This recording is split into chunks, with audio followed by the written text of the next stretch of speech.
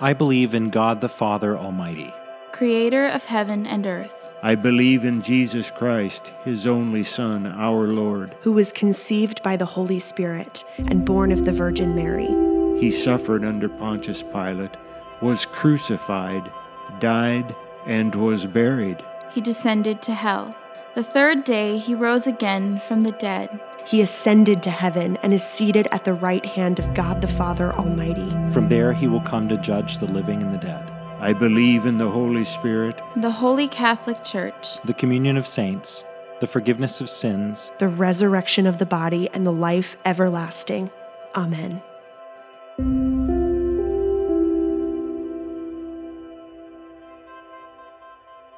Well, hello, church. It's Pastor Ian here with Pastor Ryan and Pastor Pat, and we wanted to try something a little different that hopefully is helpful for you. We wanted to talk together just as sort of a panel discussion about the Apostles' Creed.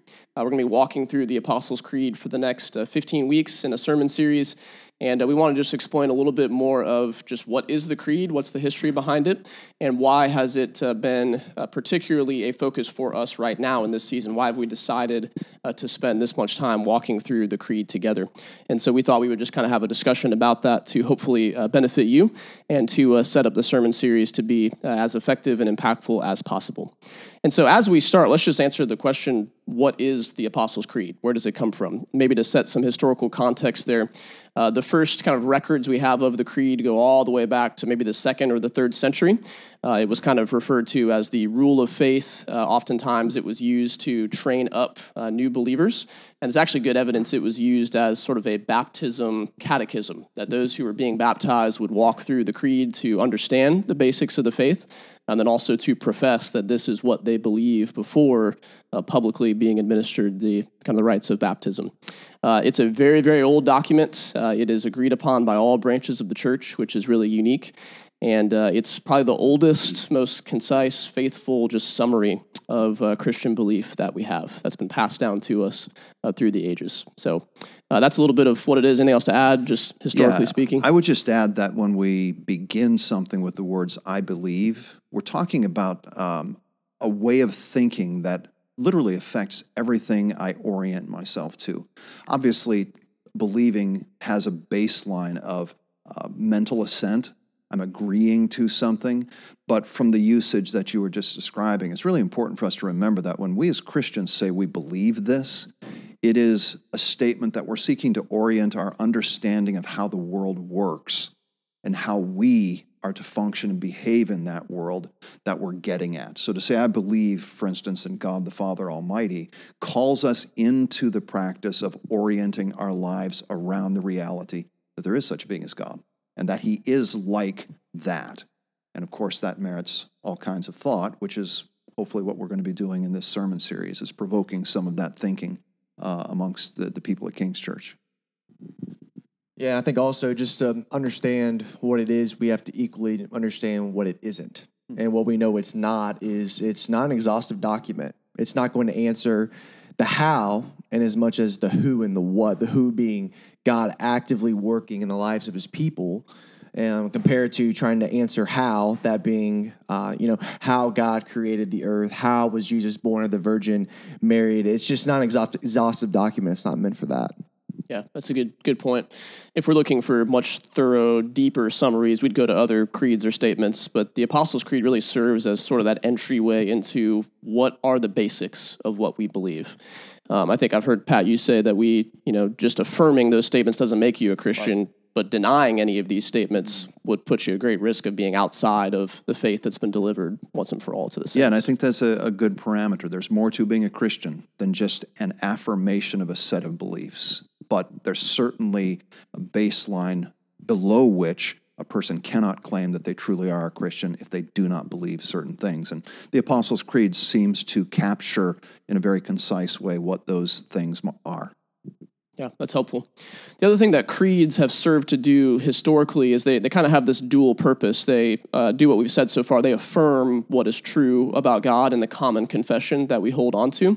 But they also simultaneously guard the church against false belief. false teaching, heresies, heretics, things like that. And I think sometimes we can lean into the instructive piece, which is obviously critical and important. But if we actually read our New Testament, I saw this week that 25 of the 27 New Testament books warn in some way, shape, or form against false teachers or false teaching. And so the Creed really gives us sort of a guardrail there to make sure that we are not stepping outside of the bounds of what has been delivered to God's people faithfully from his word.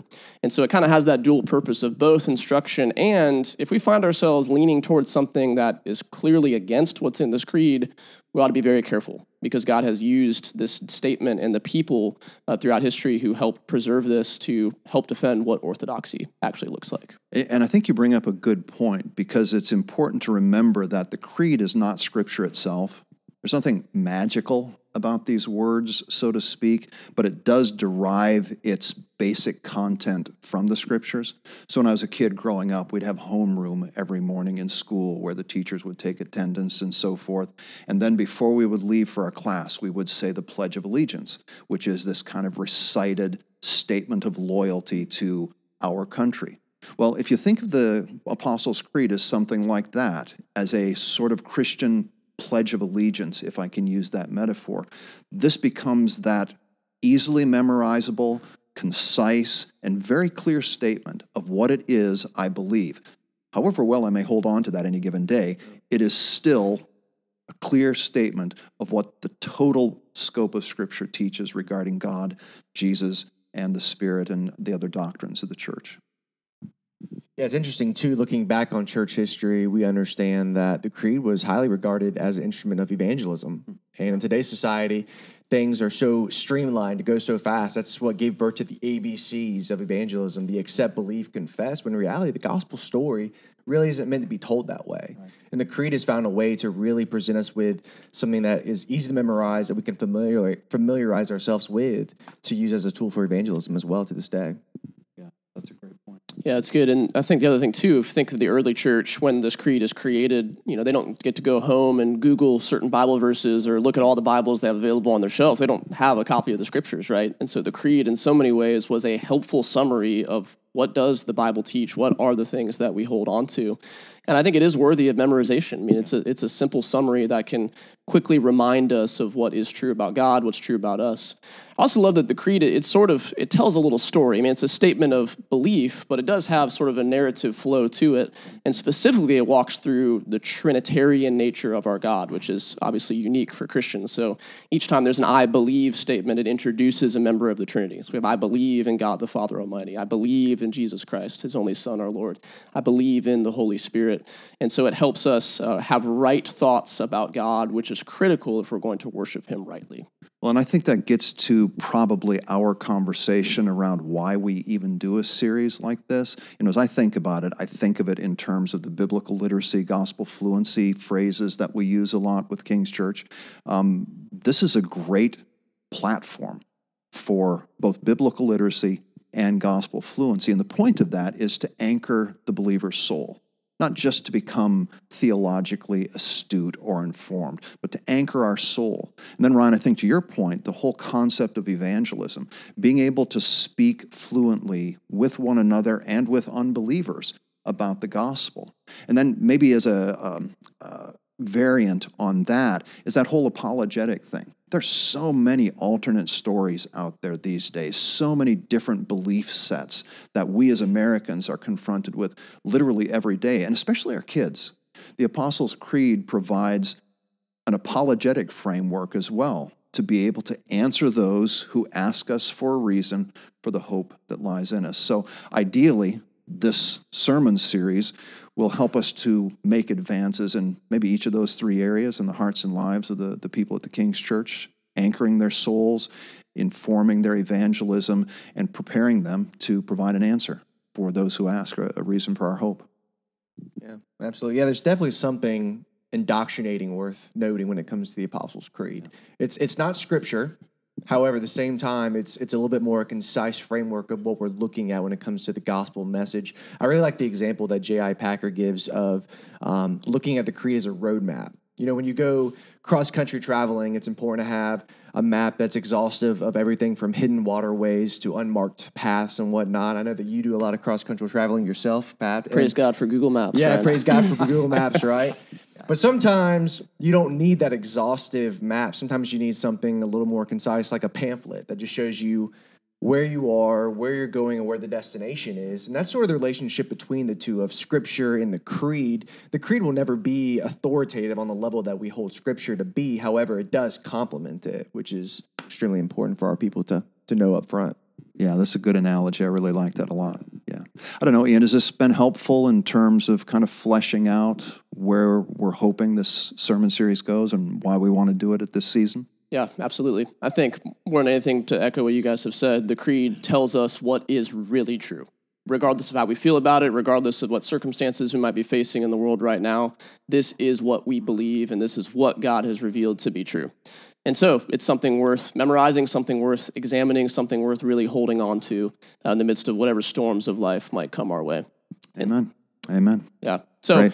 We're excited to walk through this together. We'd encourage you, memorize the Creed alongside of our sermon series. Tune in as we are continuing to be scattered for our Sunday worship. And we're really excited to walk through this. And our hope and prayer is that we would experience a greater worship of Jesus, both in spirit and in truth, by examining the good news of the gospel as it's contained within this faithful summary of it in the Apostles' Creed. So we love you. We're praying for you. We hope this was helpful. And we're excited to walk into this together.